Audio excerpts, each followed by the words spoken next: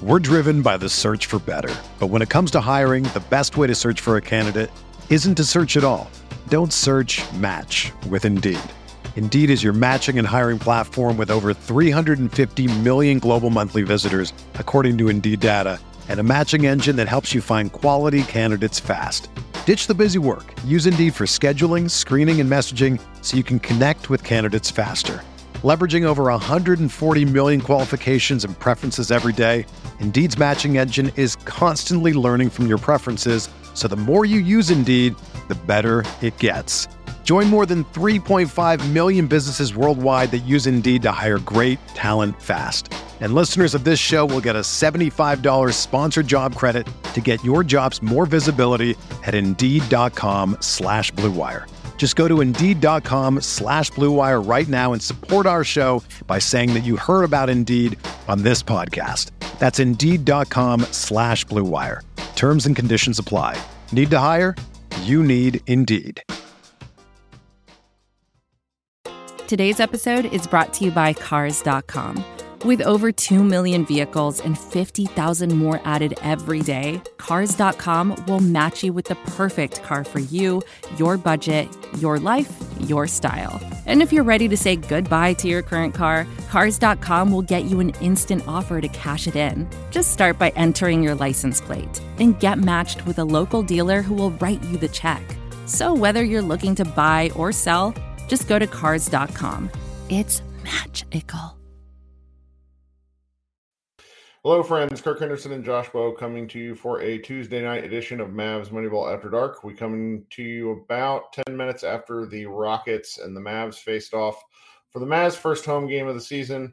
The Mavericks walked away with a 116-106 victory. It was a kind of a herky-jerky game.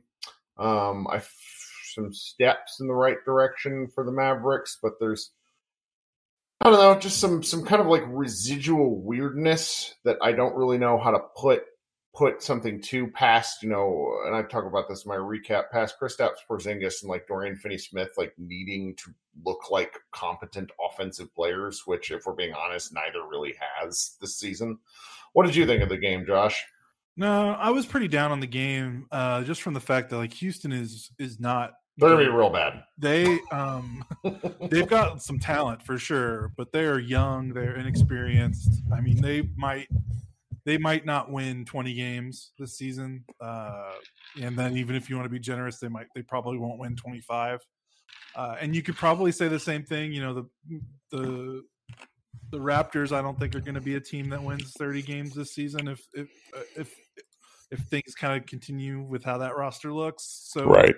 Playing two back-to-back games against two, lottery-bound teams and kind of struggling to pull away from them in each one, I'm trailing in the first quarter against each one. It's just, it's not fun. The one thing I will say, and I kind of joked about this on Twitter, was there was like a comfort in the way the Mavericks look like crap for most of this game tonight, because it was like the normal reasons for why they look like crap. Like Luka looking disinterested against a bad team, Dorian Finney-Smith missing all of his open shots, Kristaps missing all of his twos, Dwight Powell being awful on defense. Like, the stuff that we've seen the Mavericks of the last 2 or 3 years be bad at, and not, Powell and Kristaps rolling into the basket at the same time, or guys, 3 guys standing in the paint, or Dorian Finney-Smith posting up. Like, it was different. It was like welcoming an old friend that you haven't seen in a long time tonight. Like, the Mavericks can be bad and still win games, but, not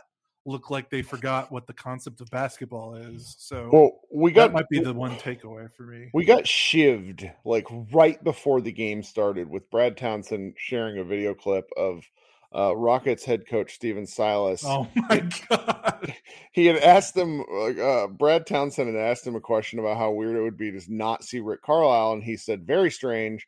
Then quickly added that it's even more strange to see the Mavs with the same starting lineup as when he was a Mavs assistant 3 seasons ago. And I cackled because, look, we take some grief. I think, and really the other kind of Mavs podcasts and outlets are kind of starting to shape up around, like, none of us agree on like everything, There's certain things where we'll all kind of disagree and but I think everybody's kind of coming around on the point that like the same roster is getting to be it's they need something to shake it up. Like, so rolling out the same starting lineup is just indicative of kind of an overarching problem that the roster's had for years that you and I have beat to death. And the Mavericks have one way, shape, or form said these are not the droids you're looking for in kind of their messaging, where they're like, oh, this is new, we got that. And then just for a former Mavericks coach to come in and just stab Dallas with that comment, I was just toast. Yeah, it felt good to have someone like, sometimes we feel like we're screaming into the void a little bit. Mm-hmm. So to have someone of pretty high, respectability and stature, Steven Silas, a very respected coach around the league. He's a head coach of of the Rockets. Like, he's not just some guy. So like that was kind of fun for that to come out of his mouth. I don't know, but it was the first quarter felt just like it game to game. The offense is a little more flowy. They weren't doing near as much like attacking what they felt was mismatches. I think that maybe had to do with the fact that the Rockets play like a lot of length, but it was a little more Luka dominated, which I know people are waffling on this, but this is how the roster is built. But at the same time, it like shots just weren't falling. And like Luka and KP were 4 of 19 in the first half.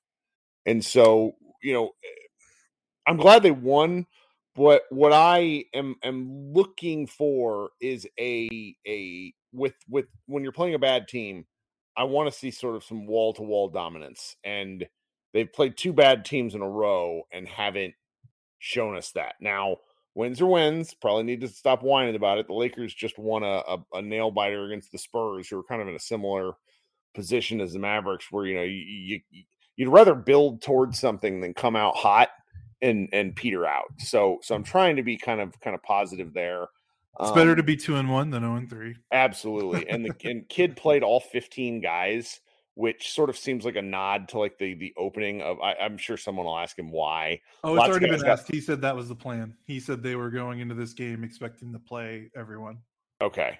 So it's like a little bit of a hat tip to everybody on the roster. It's a little painful to only see Josh Green play 4 minutes. That's, I will say we're inching closer into why is Reggie Bullock only playing 15 minutes land. Former Mavs Moneyballer Nick Angstad got shivved for asking the minutes question, which all coaches hate. But he made the case for it tonight. I mean, Bullock is playing with Brunson. He's not even playing with Luka. And if Brunson's able to find him for these shots, what kind of shots is he going to get if he plays with Luka? Is sort of where my head is. Yeah, I posted a tweet earlier that was really funny because after I posted it, Finney Smith had a putback dunk and a block. Right. But still, I mean, even Dorian didn't finish the game scoring wise very well. Like, so Bullock had 16 points in 17 minutes on the season. Finney Smith has scored, I want to say 22 points in about 100 minutes or 95 to 100 minutes. And obviously Dorian brings more to the table than scoring. Like, I mean, he's a tremendous hustler on the defensive end. He's the best offensive rebounder on the team. He typically brings energy, but at a certain point, the point of basketball is to put the ball in the hoop, and his offensive limitations can sometimes just kind of wane on you a little bit when it's this extreme. And he kind of has these extreme games where he just doesn't make any shots. And that was tonight. He was 0-5. He had like 2 or 3 wide open corner shots that he missed. I mean, I don't even think any of his threes were bad. Like, he got good looks all night. He just wasn't making them. And it just goes to show like the different, like, I feel like with Finney Smith, we try to argue around it, be like, yeah, but he's a great offensive rebounder and defensive player. And I feel like we've had to make that excuse because there wasn't really anyone else to turn to on the roster that can fill his role. And then you look at Reggie Bullock, who can, he got 4 rebounds in 17 minutes. He plays good defense. Oh, and he can also go, shoot 40% from 3 consistently on a much higher volume. He had 9 3-point shots in 17 minutes. Dorian had 5 and 32. Oh yeah. And it's just like now that Reggie's on the roster, it just that excuse. It feel like it feels pointless to make these excuses when it's like, well, just give this guy some more minutes. Maybe play him together. Like I don't think anyone wants to see Finney Smith necessarily like sent to the Fantasy. No, I'd or rather him anything. play the 4. I'd rather you put Finney Smith out there and get Dwight Powell and play him in a different unit. Like it's and I'm maybe they'll work to that. I can't help but think that they're trying to save some stuff, but they're not really good enough right now to save things. I would like for them to see, and again, we only have 3 minutes or 3 games of tape, so maybe we'll start to see some different stuff. But I can't help but feel that starting lineup is getting more run than it deserves, and I want to know what Kidd sees and what everyone else sees, because the other players, Kidd says the other players wanted Powell to be the 5th guy. I'm wondering what they're seeing, because all Powell's efforts and good screens, and like he does bring things to the table. I'm not going to be one of these guys that's terrible about it, but unless he's kind of diving effectively, unless they're really playing, he doesn't really bring much to the offense. And Porzingis, at least, I don't know. Porzingis has been so off. It's kind of hard for me to judge it. I think what they see is the data, the good data they had before Powell and Porzingis got hurt in that first season together. And like there's a track record, there's tape. Like the Mavericks were a very successful team with Powell and Porzingis starting for, from opening night till January of 2020 in the 2019-2020 season. So I wonder if that's part of it, in addition to, players and stuff making their case to Kidd. So that's, I can imagine what they're seeing right now is not what they want, but I got to imagine the reason they're trying it is in addition to the players wanting it and the assistant coaches mentioning it, and is just that data. But again, like that data was accumulated in the Rick Carlisle offense that really emphasizes having, a 5 that's diving down the rim every single possession for the most part.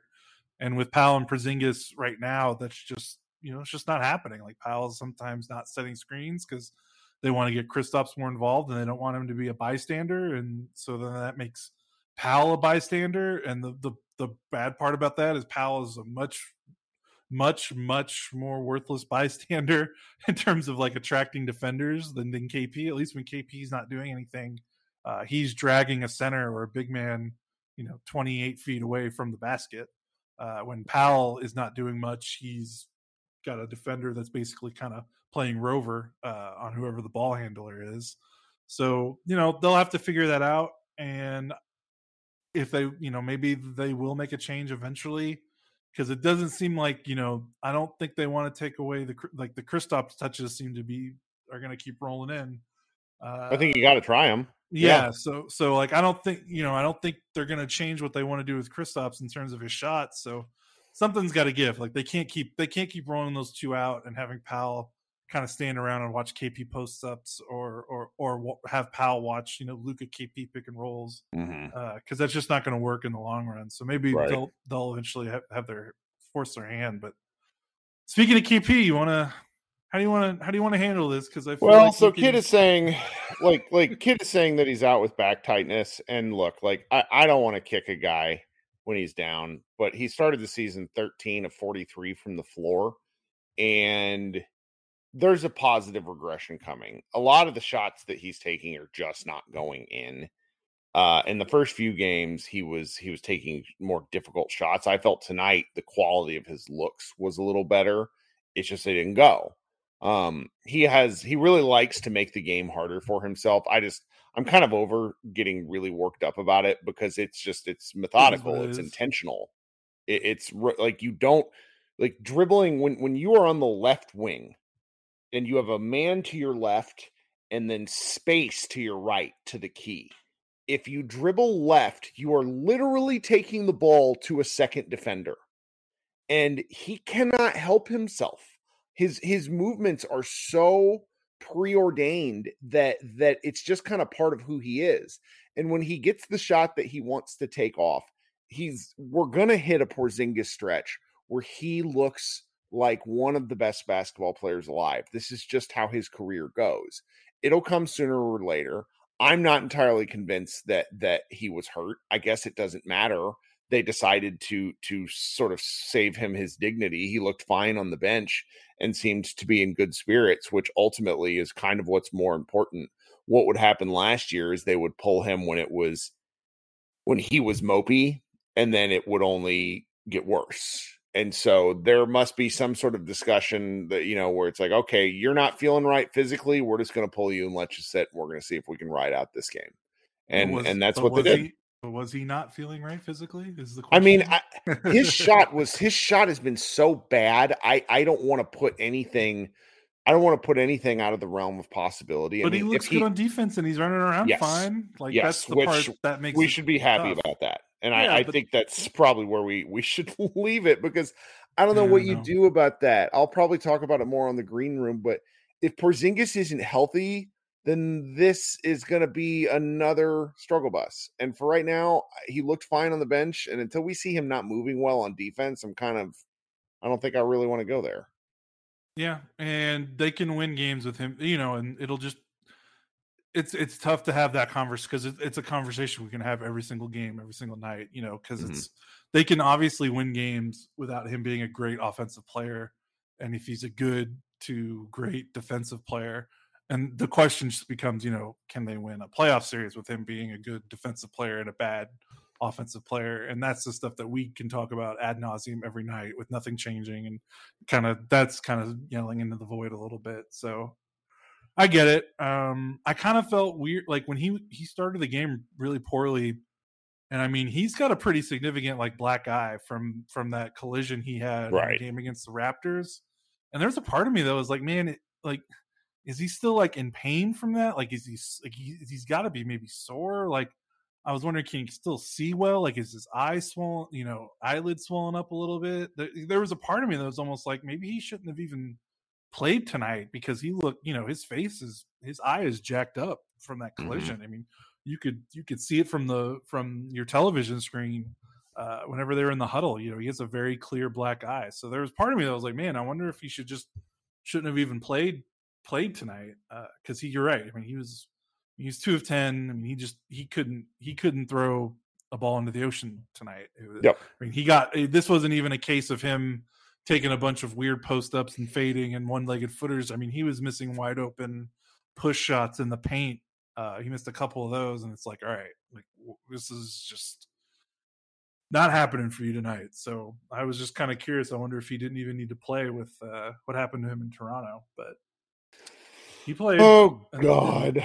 Well, now we got more content to laugh at, because Kid has talked about a leadership council that came to him and asked for all 15 guys to play, which I'm just like, I don't know. Part of this, I laugh at some of the stuff that Kid's getting into lately, and it's going to take me a while to adjust to how Kid talks. But I have a 5-year-old, and one of the weirder things about parenting is that you have to start dealing with when they don't tell the truth. And at this point, my son's bad lies irritate me more than the fact that he's lying. And so, I'm not implying the Kid is lying per se, but it's just such a weird thing to divulge. What leadership council are we talking about? Yeah, is he talking about his assistant coaches? Is he talking about... He says about it's the players. What three... Oh, he says the players? Yeah, so it's what? Hardaway? Probably not Luka. Luka doesn't even like to talk. What is happening here? So do the assistant coaches don't get to be on the leadership council? I love it. This is great. Kid's just the gift that keeps on giving. We're going to have fun with him this season, because, and I need Mavs fans to kind of wrap their head around this. He is going to say different stuff all the time. He's also going to say what I said earlier doesn't apply. He's not Carlisle was Rasputin compared to Jason Kidd. This is just not there might be some calculation going on with Kidd, but Carlisle overthought the insane stuff. Whereas I don't think Kidd is that kind of guy. He's going to tell you what's on his mind. Anyhow, well, we should probably call it for the evening. We're going to be back Thursday night, Friday night, Sunday-ish, even though they play a 2:30 game. We're going to have to figure that one out. Yeah. You got anything else before we go? Jalen Brunson probably saved the game. Oh, yeah. Let's Great just game. Get a shout out. 11 assists. Really great for him. He kind of steadied things.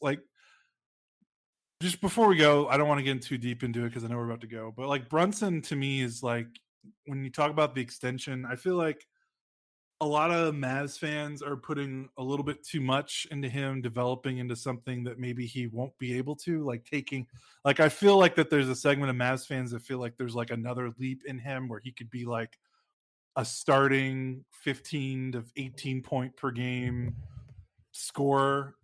And sometimes I feel like that's unfair because he's one of the few young guys on the team that has actually like turned into something outside of Luka.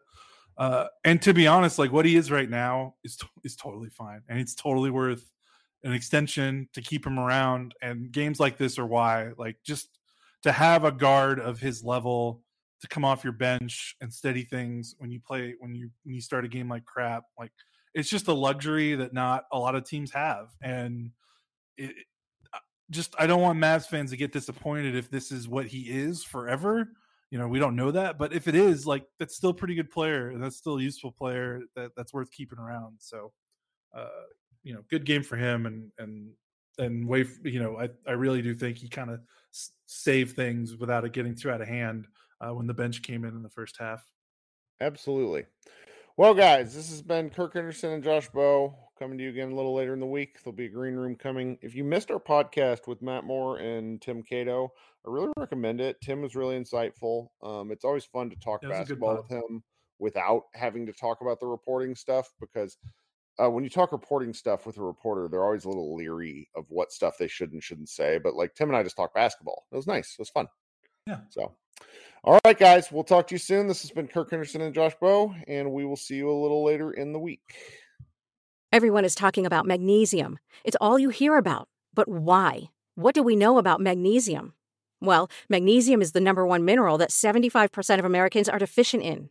If you are a woman over 35, magnesium will help you rediscover balance, energy, and vitality. Magnesium supports more than 300 enzymatic reactions in your body, including those involved in hormonal balance.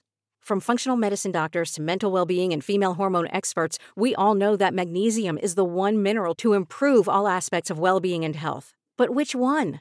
Magnesium Breakthrough from Bioptimizers, the trusted choice recommended by leading experts with 7 best-absorbed forms of magnesium to ensure your body receives the support it needs for overall well-being. Go to bioptimizers.com/balance today and use code BALANCE10 for 10% off. Support your journey to wellness at bioptimizers.com/balance. Magnesium Breakthrough from Bioptimizers, your foundation to optimal health and vitality.